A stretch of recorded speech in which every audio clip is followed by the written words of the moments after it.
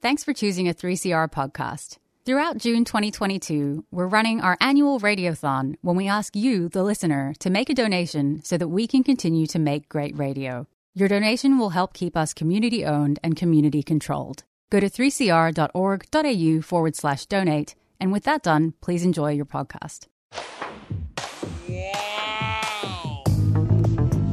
But you also had people that were very fine people on both sides. And the aliens would mind meld and give them the technology. They're bad aliens. So are you surprised the Nazis were influenced by demons? No, if demons are real, I would definitely think they'd be on the side of the Nazis. Yeah. McDonald's is connected to the Clintons. They chop up the bodies and put them into the sausage and hamburgers. People are being cannibalized. Look it up. And I'm watching CNN talk about this as violent white nationalist protests. We have done everything in our power to keep this peaceful, you know? It's Pepe's become kind of a symbol. Welcome to Yeah Nah Pasaran, a show about fascism and its gravediggers. I'm Cam Smith. I'm Andy Fleming. And joining us this week is Dr. Jordan McSweeney. Thanks for joining us, Jordan. Hey, Cam. Hey, Andy. Thanks for having me. It's great to be here. I guess just to begin with, one of your areas of research is One Nation and its political fortunes. They've had a bit of a downturn at this last federal election just a few weeks ago. I was wondering, could you tell us what the hell has happened to One Nation? Yeah, good news, huh? So we're a very long way from the electoral high of 2016, right, when Hanson was re-elected with her three co-senators. She was the fourth. I mean, the long and short of it is in 2022, they just performed much, much worse in most of the seats, nearly all of the seats they contested in 2019 and 2022. Their primary still grew, their primary vote, but that's really only because they stood about 3 times more candidates. So the electoral fortunes of One Nation are thankfully continuing to wane, and hopefully it's a ongoing trend. I mean, one of the more interesting things that I guess came out of this campaign was all this talk about the ghost candidates, right? So like a dozen or more One Nation candidates who were completely unknown to the electorate, right? They were some dude living in inner Melbourne running in like a far North Queensland seat. And that was if the ghost candidate even existed. There were a couple of cases where no one could track down an identity, an address or anything. And I mean, One Nation strategy in 2022 sort of is, I guess, an expansion on their 2019 electoral strategy, which was basically just to get as many people as they could possibly find to stand for the party, this time in all 151 lower house seats for the federal election. And basically, the sort of, I guess, 3 reasons for this, presumably. The first and primary one is to, I guess, try and drive that crucial Senate vote. And even that wasn't quite enough to get Hanson across the line. I mean, she was in doubt for a little while, but she did manage to retain her seat. It was also about attracting media attention. You know, you've got lots of candidates. You can have a big announcement about that. You've got a candidate in every seat that can hopefully drive a bit of local press.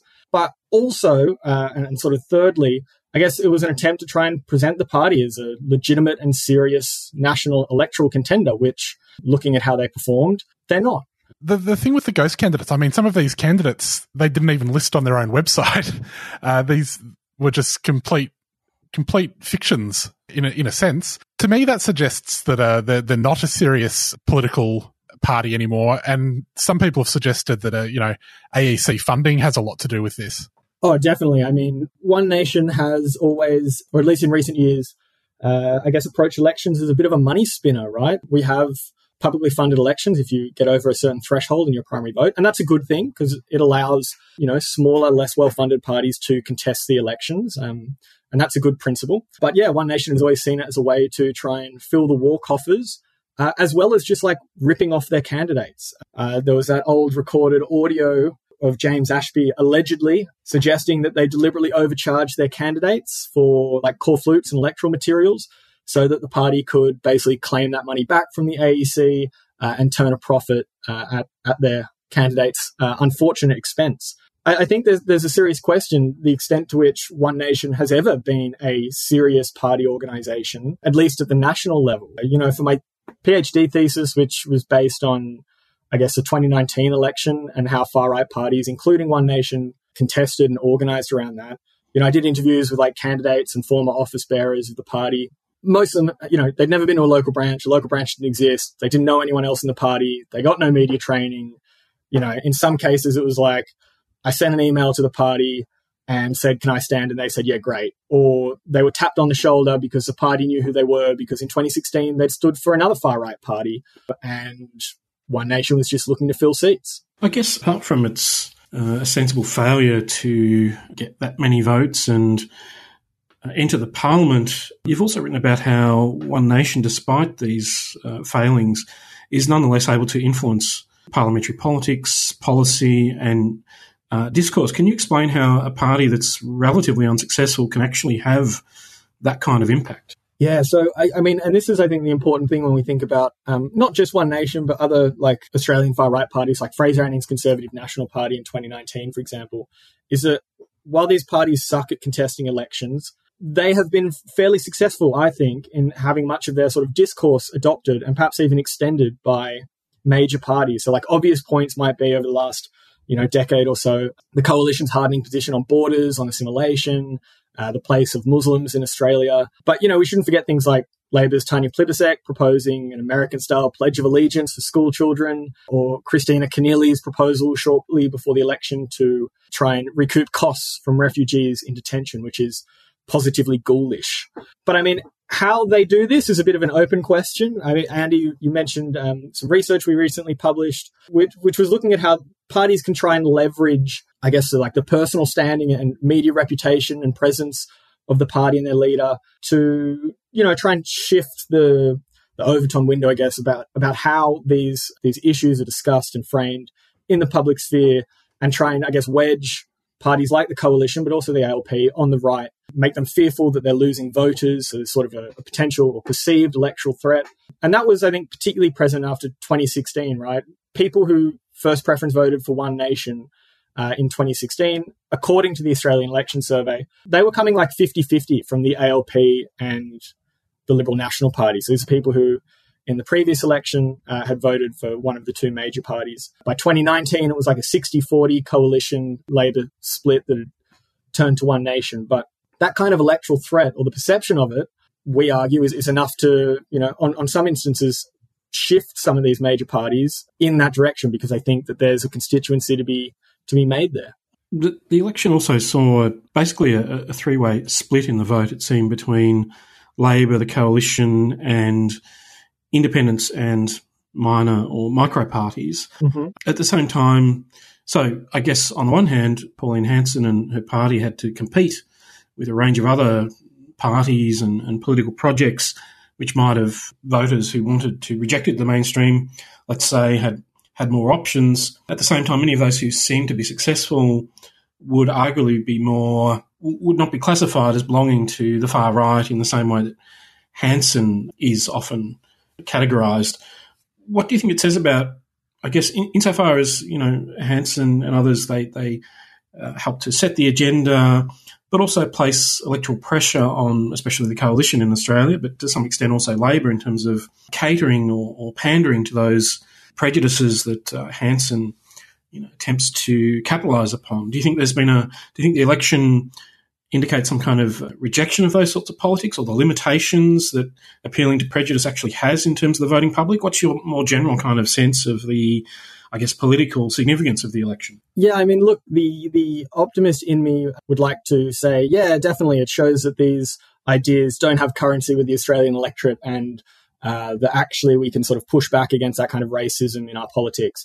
But I think that the unfortunate reality is that parties like One Nation struggle at the polls, not because there is necessarily a shortage of appetite for their demand, for their ideas, but more because they're just really, really bad organizations. They're just not very good at campaigning, despite their, not insignificant sort of campaign coffers, their, really significant media profile, and often quite, maybe supportive is too strong a word, but, certainly a media environment in Australia that likes the spectacle of Hanson, unfortunately. So, I mean, my read on this is not that, we've defeated the far right because they got smashed at the election. Australia's, we said no to racist politics and stuff like that. To me, it's more just like, fortunately, the Australian far right has really struggled to get organised in terms of electioneering. They haven't done what some of their competitor parties that have been more successful in Europe have done. For example, a really big focus on local electioneering to build like local strongholds in boroughs and things like that, from which to build off into broader state or regional campaigns and then onto national presidential elections and things like that. They, for whatever reason, haven't done that in Australia. And I think we're extremely lucky that it hasn't gotten to that point.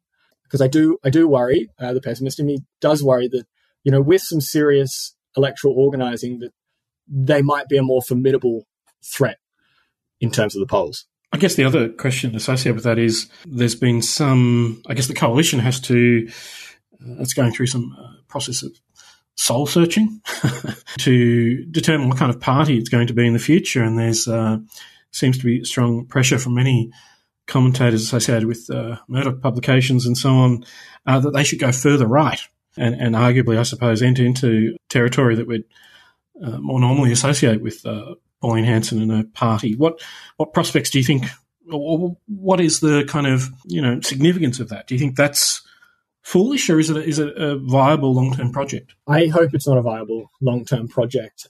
Thinking to the election and the way in which particularly the electorate, say, of Warringah responded to the controversy around the Liberal candidate there, Deves, and her extremely hateful rhetoric around trans people. The fact that she was given such a resounding flogging at the polls, that's a really good sign, right? And the attempt by the Liberal Party to import a very American culture war sort of bugbear didn't land in Australia. And that's a really good thing. But I'm not particularly optimistic that is, a long-term guarantee or necessarily reflective of a broader trend. I think it might be more a problem of the salesman or woman, as it were. So while I don't really see Peter Dutton, for example, as the new leader of the Liberal Party, as being the kind of personality that can regain the Liberals those heartland seats that have really been foundational to the party historically, some of those inner city seats, particularly ones they lost to the Teal Independents. At the same time, I'm a little wary of writing off his incredibly corrosive politics as a sure bet for being ineffective or unsuccessful. And I think back to really the Tony Abbott-led opposition, where Abbott was an incredibly effective and incredibly corrosive on our political discourse opposition leader. And I do really worry that, I guess, Dutton, as the attack dog of the party historically, now in this role, now really leaning into that kind of politics and being encouraged to do so by certain sectors of the press, as you noted, Andy. I really worry what that's going to do for this next electoral cycle and sort of what the state of political conversation is going to be like in Australia. And of course, the real material impacts of that, of how that's going to make the lives of a great many people, whether they're trans people, whether they're migrants, whatever, how they're going to feel in Australia. Because I think there's a great deal of harm that can and will be done in that respect. Jordan, we've recently seen in the wake of a number of massacres in the United States, there's been a sort of revival of some of the footage that came out of various One Nation figures shortly prior to the 2019 federal election, meeting with the NRA in the States, trying to secure funding from them in exchange for a promise to weaken gun laws if they gained the balance of power. Do dark money campaigns like this have a lot of influence on the far right in Australia? Cam, it's a really good question. Honestly, I don't really have an answer. I don't know, because we just don't really know about where money comes from for, far right parties like FON or political parties in Australia, really in general. I mean, Australia has some of the most secretive political party organizational behaviors. They really operate under a cloud of secrecy. And that's the Liberal Party, that's the Labor Party, that's the Greens, et cetera, et cetera. They don't, it's not like their competitors say, they're sort of comparable parties in, say, the UK, like the Tories and Labor there, that, put out regular reports on membership numbers and demographics and really quite clear financial disclosures comparative to Australia. It's super murky. Yeah. Don't have a clear answer there, unfortunately. You're listening to Yeah Nah Pasaran on 3CR, 8:55 a.m, 3cr.org.au and 3CR Digital on your DAB radio. We're currently talking to Dr. Jordan McSweeney about the far right in Australia. And it is Radiothon month on 3CR. If you would like to donate to the Yeah Nah Pasaran fundraiser, you can do so at givenow.com.au/cr/Yeah Nah Pasaran. We really appreciate all the support. Now back to Jordan. In your research into the political parties that make up the Australian far right, what other sort of things did you find? And what were the other parties that you looked at besides One Nation and Fraser Anning?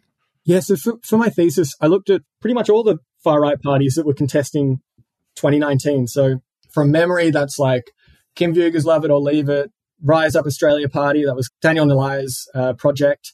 You had the Great Australian Party, former One Nation Senator Rod Culleton's little Sov-Citizen project. You had Fawn, you had Gap, and off the top of my head, the others escape me.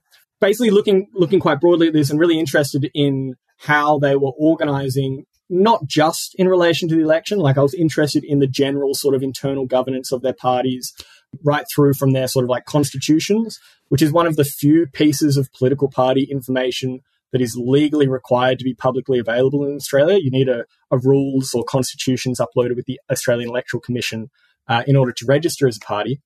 So looking at those, speaking to candidates, speaking to current and former office bearers of the parties, although not candidates from every party were available and happy to speak to me.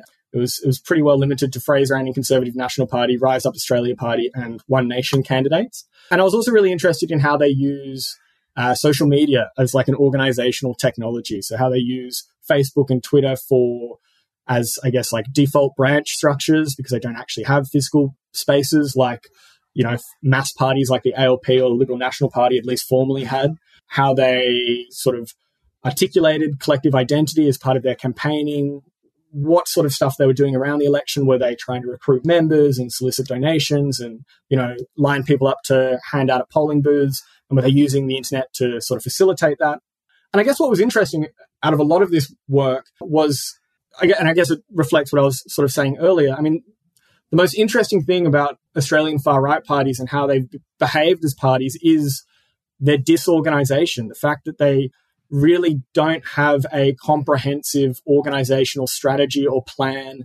They are not really institutionalized as organizations and largely exist as like a cadre of supporters around their party leaders. And particularly speaking to people from like the Rise Up Australia Party, you know, the way that party worked was they didn't have any sort of formal federal, state, local branch structure. That's standardly how parties are sort of organized in Australia. And instead, they basically have these sort of dual church meetings / party meetings.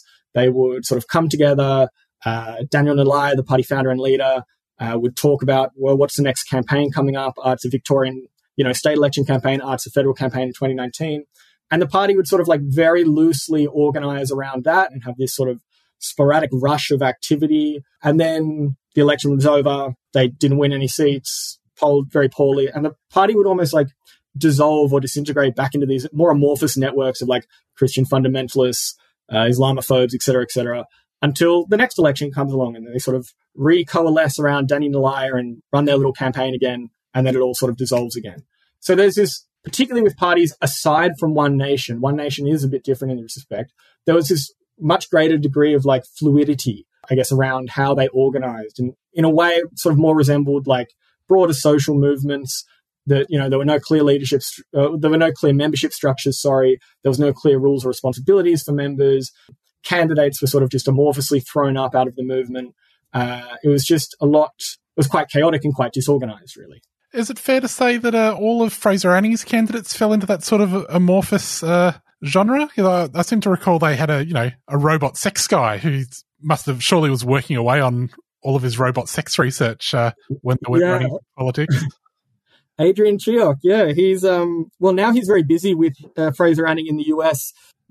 Fraser Anning, who's in the US, running the Centre for National Populist Economics or whatever they started up with Steve Bannon. What's happening with that? And I feel like Steve Bannon is famous for backing maybe the outside chance, but Fraser Anning seems like a very outside chance. Yeah, I don't think anything's happening with that beyond a very poorly designed web page. That was sort of its status last time I checked in, and I'd be a bit surprised if it really ever got further than that. I mean, Anning, of course, was the nucleus for that party. He left Australia for the US after the election and is still facing potential bankruptcy proceedings of like $150K from Bendigo Bank here. So I don't think he's going to return anytime soon. So I guess he's just hanging out. The good professor has written a book about Fraser Anning, hasn't he? He has. I haven't yet picked up a copy, but it is sort of, unfortunately, on the Christmas reading list. Look forward to the review. I suppose, in addition to, the somewhat shambolic attempts at constructing a far-right party of any real effectiveness or seriousness, we've also witnessed in the past few years attempts by, cliques or small collectives of far-right actors to enter the mainstream in a rather surreptitious fashion. I'm thinking about the Young Nationals in New South Wales. Have you any thoughts on that kind of strategy, the entryist strategy? If it's the case that there's this kind of inability to construct a party, an autonomous party, does it actually make more sense for far-right actors to enter into the mainstream? Yeah, I mean, the case with the Young Nationals and that infiltration in New South Wales in, 2017, I think it was a really alarming development, I guess, in the sort of repertoire of far-right action in Australia. Very fortunately, that was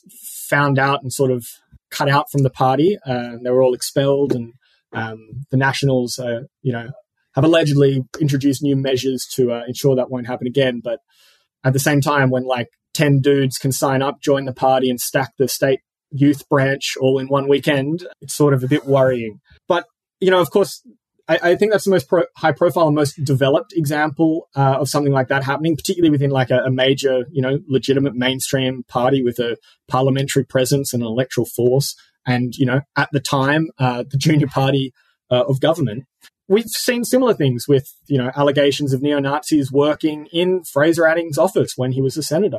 These are neo-Nazis potentially on the books of the Commonwealth, being paid by the taxpayer, helping run Anning's campaigns. And I think if we think about the kind of, what Anning was doing around and in the lead up to 2019, he was forthright that he wasn't going to win his seat back. He said that in an interview with the Sydney Morning Herald prior to the election. He said, I recognize I'm probably not going to be re-elected.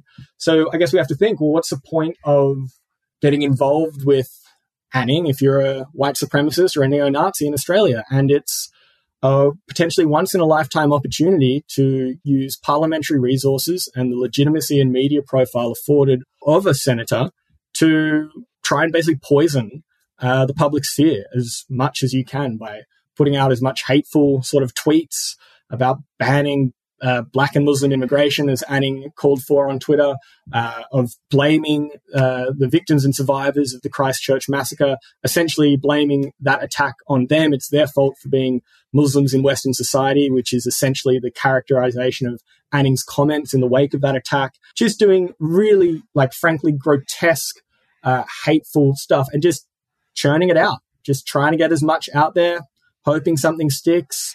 It probably won't stick, but everyone else has had to have a conversation about it in the meantime.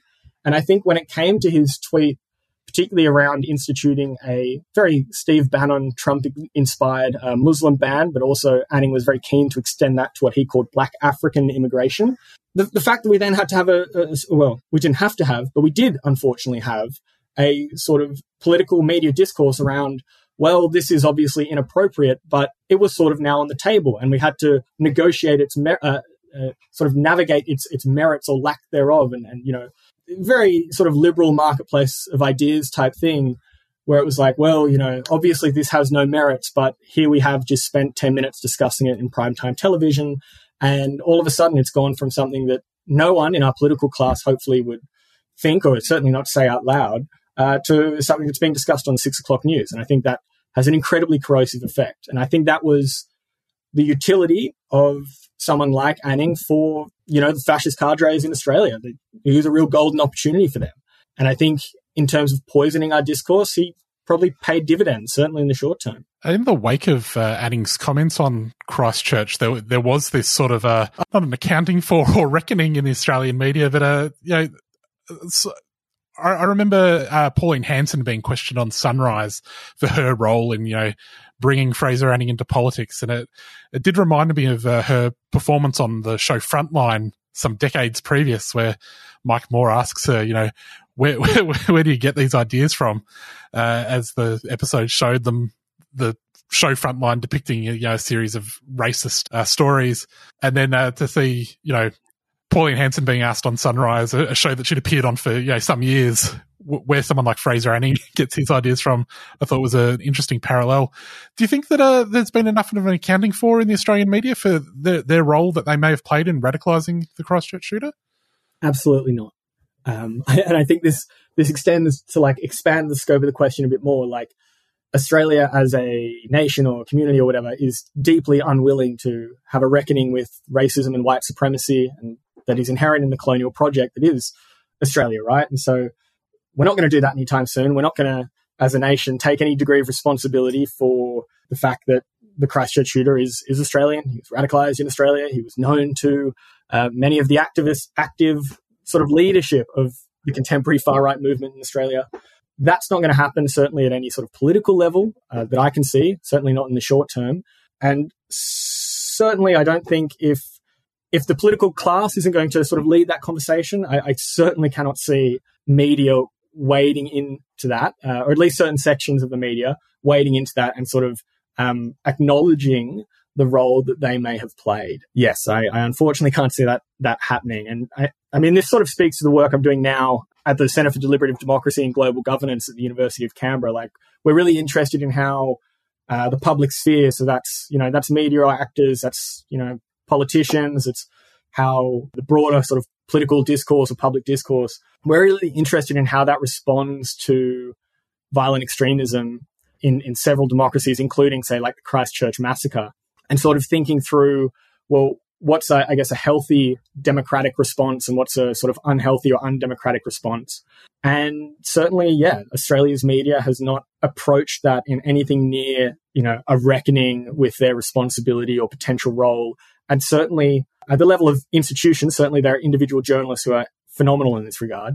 So I just want to make that clear. But, as institutions and publications or news channels or whatever, we don't even have any sort of basic semblance of best practice guidelines on how to report on violent extremism in ways that minimize harm, that don't, further disseminate extremist propaganda, et cetera, et cetera. So there isn't even a willingness yet to deal with, the current problem. I certainly can't see them sort of revisiting perhaps historical roles.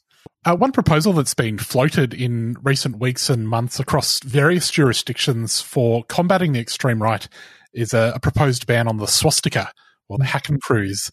I was wondering what your take on that is and what the effectiveness of it may or may not be. Yeah, I mean, I'll start with the effectiveness point, and I think it won't be very effective, is this sort of short answer. My general thoughts on it is, obviously, I'm not going to lose any sleep if swastikas are banned, but I just sort of think it's the wrong approach or the wrong place to direct energies for dealing with the very real threat of neo-Nazis in Australia. In very simple terms, there's no point banning the swastika if, the Volksrune and the Totenkopf and, the plurality of other symbols that the far right uses, perhaps even a little more frequently in their propaganda. And there's not a whole lot of point banning a symbol like the swastika if you can still download and read a copy of Siege or the Turner Diaries or something that has perhaps a much more material impact on the actual practice of these groups. On the other hand, if it means even for a small time that neo-Nazis can't intimidate minorities by, spray painting a swastika on a synagogue or something, I mean, that's good, but I just don't see it actually having that effect. The effect I do see it having is providing a very neat little rallying cry for a movement that is arguably maybe a little demoralized after their Führer Tom Sewell has had a bit of trouble with the courts lately, although he's probably come out better than many of us would hope, thus far anyway, with these bail conditions. But it provides groups like the National Socialist Movement or the European Australian Movement a really nice rallying cry to push back against particularly the proposed Victorian ban. They're pushing back, so it seems, on religious grounds. I'm no legal expert, but I reckon they might be able to get it overturned. And if they do, that's going to be such a, great little victory for them. It's going to really help re-energize the movement and show all of their sort of cadres that they're really out there kicking ass and taking it to the triple parentheses courts or whatever. So I don't see it as being particularly effective. don't see it as potentially being long-lasting. I think it's very easy to just get around these kinds of bans as well by using one of the dozens, if not hundreds, of other symbols that they like to use. Yeah, I'm not very optimistic about this one. Speaking of Tom Sewell, and also speaking of the man that the Christchurch killer described as his emperor, both have been featured in at least a series of photographs or tweets that were produced by Todd Sampson, who's a advertising guy who's undertaking a documentary which I guess is intended to help the Australian public understand these figures and where they're coming from and much else, and yet there was quite a backlash to this. What do you think this incident says about, I guess, the approach of the media to reporting on or presenting or platforming these sorts of figures? And do you think that there are lessons to be learned from this, this moment?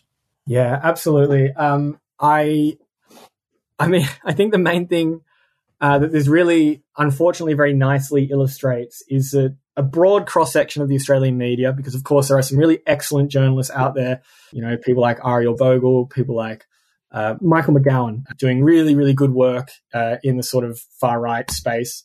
But it really illustrates that a very large section of our sort of journalists and editors and producers are not well prepared to cover a topic such as neo-Nazi activism in Australia, or they are prepared and they do know the potential dangers of the kind of softball reporting and platforming, uncritical platforming, particularly in the case of the Todd Sampson documentary. So it looks, either they may know the dangers, but they just don't care because of the financial imperative or the commercial imperative of contemporary media, right? At the end of the day, it's about the bottom line. If this gets clicks, if this gets eyeballs to tune in, then that's a win. And it doesn't really matter how much harm it caused members of the community, how much it did to legitimize neo-Nazism, how much it did to legitimize particular neo-Nazis within their own movements as leadership figures and spokespersons and the like.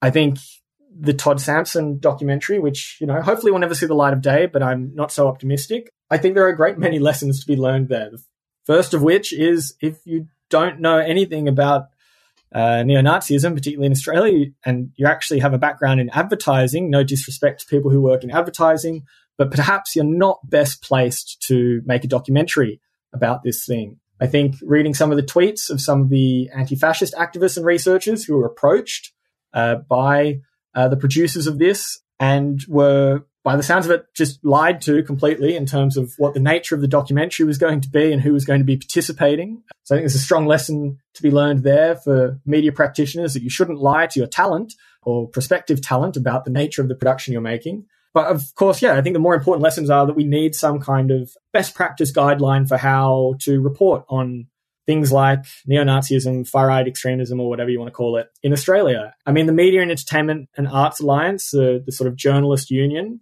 they, to their credit, put out a couple of years ago, after Christchurch, they put out a quite small sort of like dot point guidelines for how to do this stuff. But of course, that's only binding on union members. And as we know, union density in Australia is unfortunately tragically low. So another approach might be, we have best practice guidelines for how to report on suicide that are, I think pretty widely respected and acknowledged as important across the Australian media sector. And I think it would be really excellent if the Australian Press Council could put together something similar, because, we know from research on this kind of best practice on reporting on extremism, and I'm thinking particularly about Whitney Phillips's Oxygen of Amplification report that came out with Data Society some years ago. The parallels for basically how to responsibly report on, far-right extremism are pretty damn similar to best practice for reporting on suicide and harm minimization approaches to doing that. So I think it would be really excellent to see that sort of similar harm minimization approach adopted for reporting on things like violent extremism, neo-Nazism, and so forth in Australia. And if we did that, hopefully we would be able to avoid some of the platforming of, the Christchurch shooter's Emperor Blair Cottrell on Sky News and ABC's Hack, Triple J's Hack. Hopefully avoid people like Todd Sampson making these documentaries and posing for chummy photos with his subjects. Hopefully it would stop things like news agencies embedding neo-Nazi propaganda videos into their online articles with autoplay features that, like, the moment you open up this clickbaity article about neo-Nazism, you're just getting some uncut neo-Nazi propaganda blared at you. Hopefully it would cut down on the hoaxing. I think about the April Fool's National Socialist Network hoax about trying to go out and mate, as they put it, with Jewish women or something along those lines. It was sort of taken hook, line and sinker by sections of the Australian media and commentariat as like a very real political project.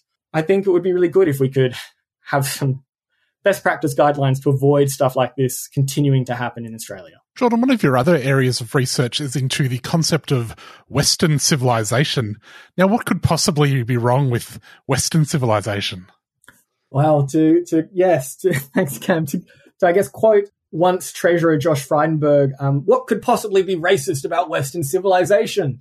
Well, we've done a bit of research, as you mentioned, both into how Western civilization has been used as a concept within like the parliamentary discourses of Australia since Federation, as well as in the context of a particular research centre, the Ramsay Centre for Western Civilization.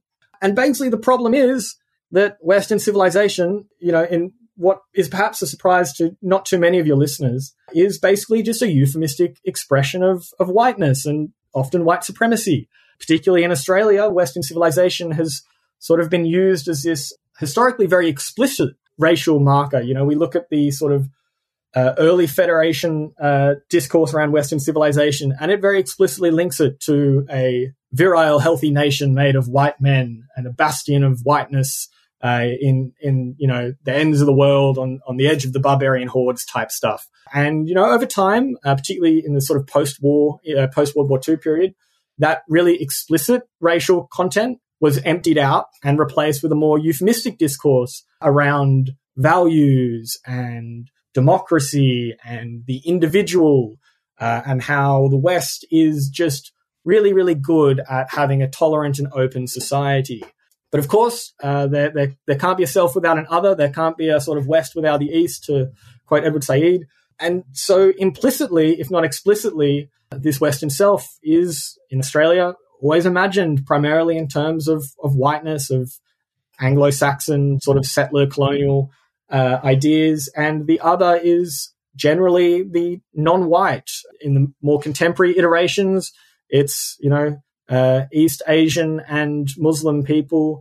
Historically, it was pretty much just East Asian people, particularly the Japanese and the Chinese. But yeah, it basically becomes this very nice way of talking about race that's not racist, so its proponents say. There's been a shift in language without necessarily being a shift in or a fundamental alteration in the concepts which underpin them or the structures that sustain them. I'm thinking in terms of Western civilization, that could be read as being some kind of progress, perhaps. At the same time, insofar as Western civilization is associated with liberalism, with democracy, with tolerance, those are the sorts of things that, insofar as they're attached to Western civilization, arguably have some kind of popular appeal, and they're intended to. They're intended to present certain kinds of ideas and political projects in a way that doesn't evoke, concern or opposition. How do you think it's best for, and this may be a more general question for the general public, to look at these sorts of questions and to be able to, I guess, critically analyse them, to understand them, and to understand the ways in which these sorts of ideas that on the surface perhaps have some kind of appeal or are relatively innocuous conceal something that is more malicious or damaging? Is there any, this may also relate to questions about how the media treats certain subjects. Is there any way in which, the general public can arm itself to better combat these forms of discourse? I think, that's a really interesting question. I mean, I think the important thing to look out for, to, I guess, keep it brief, is to think about when, the sort of wonders of Western civilization are being extolled by right-wing politicians, to think about what that's being presented as a opposite to, or what is that being presented in relation to, right? And typically, particularly in the most sort of recent iteration of this civilizationist discourse, it's been deeply intertwined with the so-called war on terror and the invasion of Iraq and Afghanistan.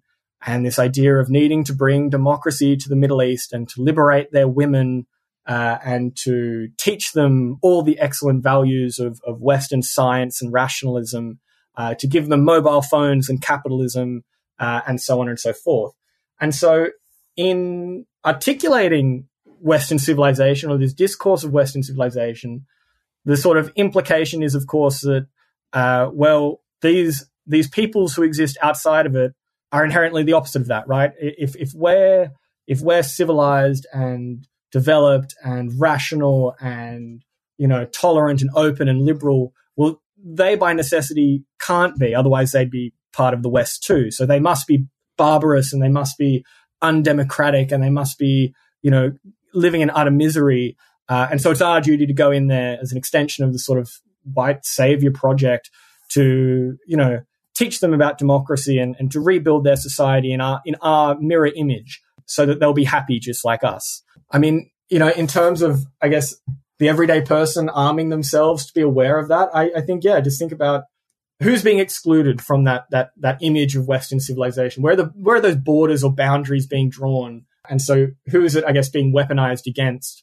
Or what sort of political projects is it being used to legitimize? And, sometimes it is really, I guess, innocuous and quite funny. I mean, in our research on the Ramsey Center, one of their keynote speeches talked about how the West invented oral hygiene. And so this is why the West rules. It's because we have really clean, good teeth.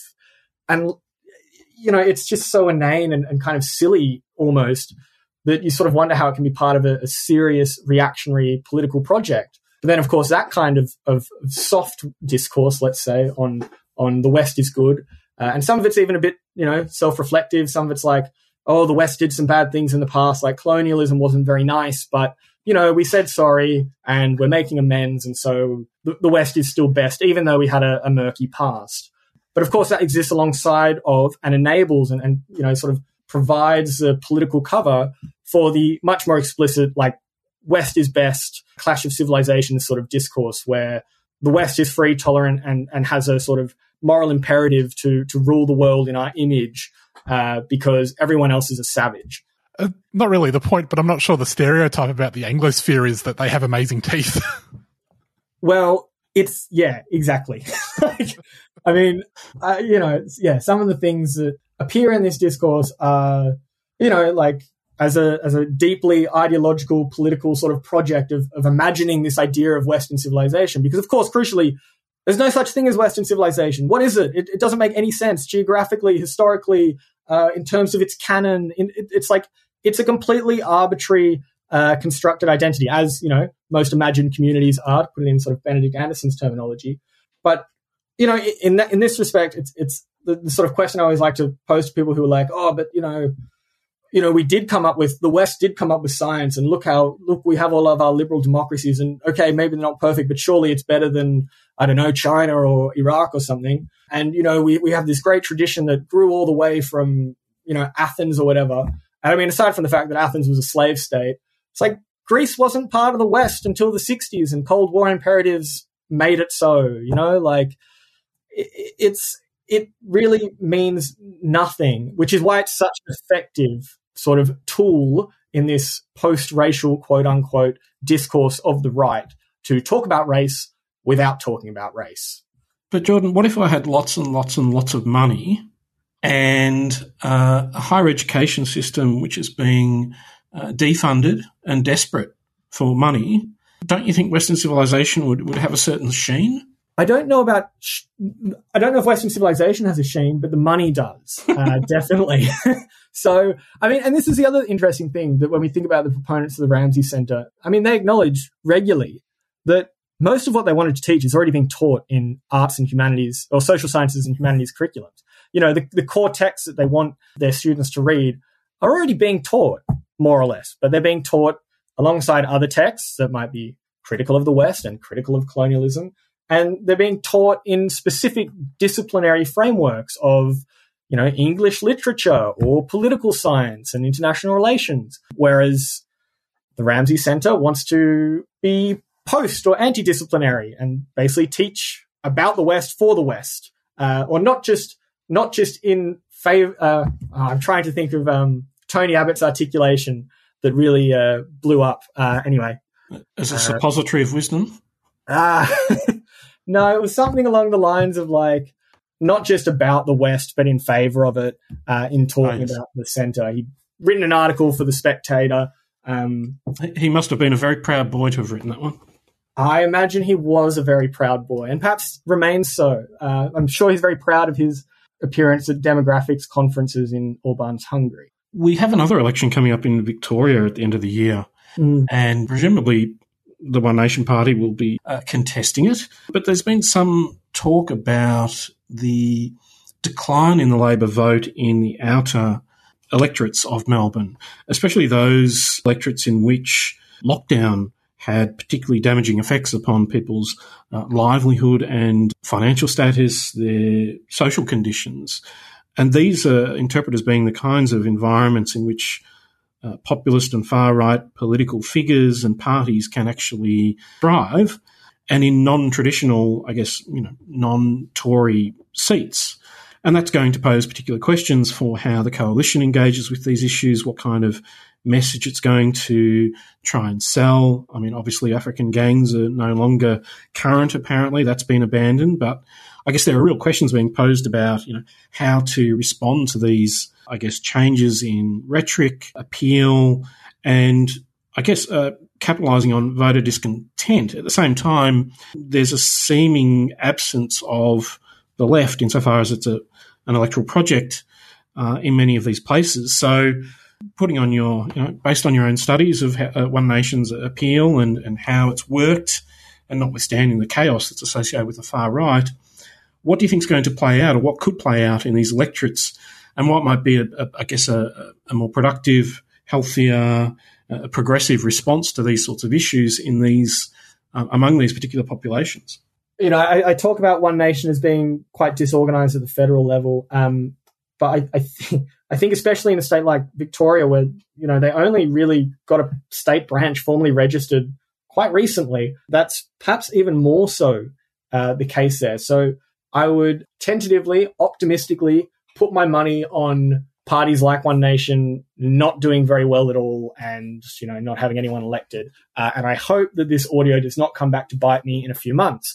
In terms of what I think will happen, though, as well, is particularly now with the sort of federal direction of the Liberal Party, perhaps we'll see an attempt by the coalition to, shift further rightward to maybe try and pick up or play into some of that discontent. And certainly the Victorian Labor Party is, I guess, well-placed, for lack of a better term, to do that. Their leadership lent in pretty hard with the sort of anti-mandate, anti-Dan type crowd.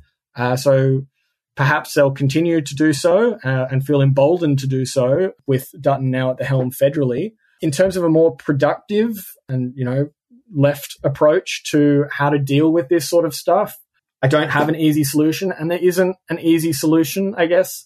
My thinking, maybe learning from some of the lessons it sounds like that the Queensland Greens went through in inner city Brisbane, is having local candidates actually from your electorates and involved in the community, just doing like good old-fashioned campaigning, knocking on doors, walking the streets, talking to people, and campaigning on local issues that matter to people in their everyday lives, whether that's transport, housing affordability, wage growth, and things like that, healthcare, education, particularly at a state level. If I was living in Victoria and was campaigning for a left-wing political party, or some kind of left-wing political project outside of the party space, which is perhaps even more productive, that's where my energies would be directed, trying to build some kind of community organizing around issues that really matter to people in their day-to-day lives. Well, that's all we have time for on the radio version of the show, but we'll have a few more questions with Jordan on the podcast, which you can find at 3cr.org.au/YeahNahPasaran.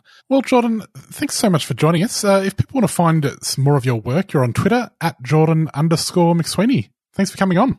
Oh, thanks for having me. It was so great to talk to you both. Well, Andy, that's our show. We will be back next week with our Radiothon special. People can donate to our Radiothon fundraiser right now, though, at givenow.com.au/CR/YeahNahPasaran. We'll see you next week.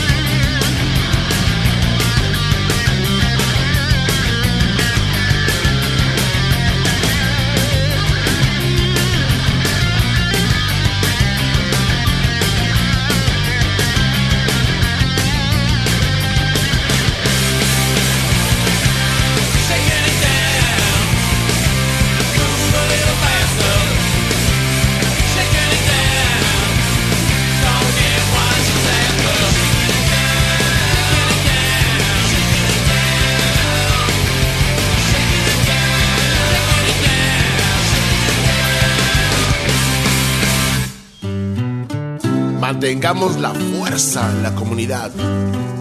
Keep community strong. El time ya llegó. Time to donate. 3CR Radiothon 2022. El time ya llegó. Time to donate. 3CR Radiothon 2022.